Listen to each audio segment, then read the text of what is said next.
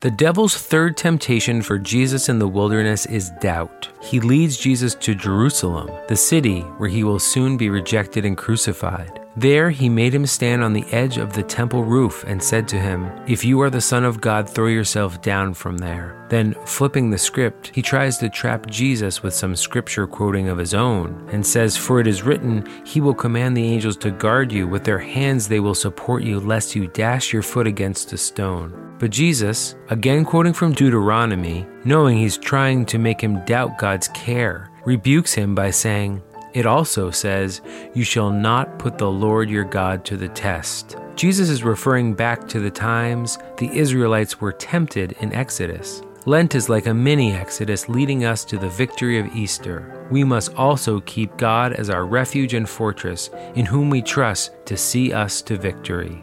This is Matt Maloney from knowthefaith.net.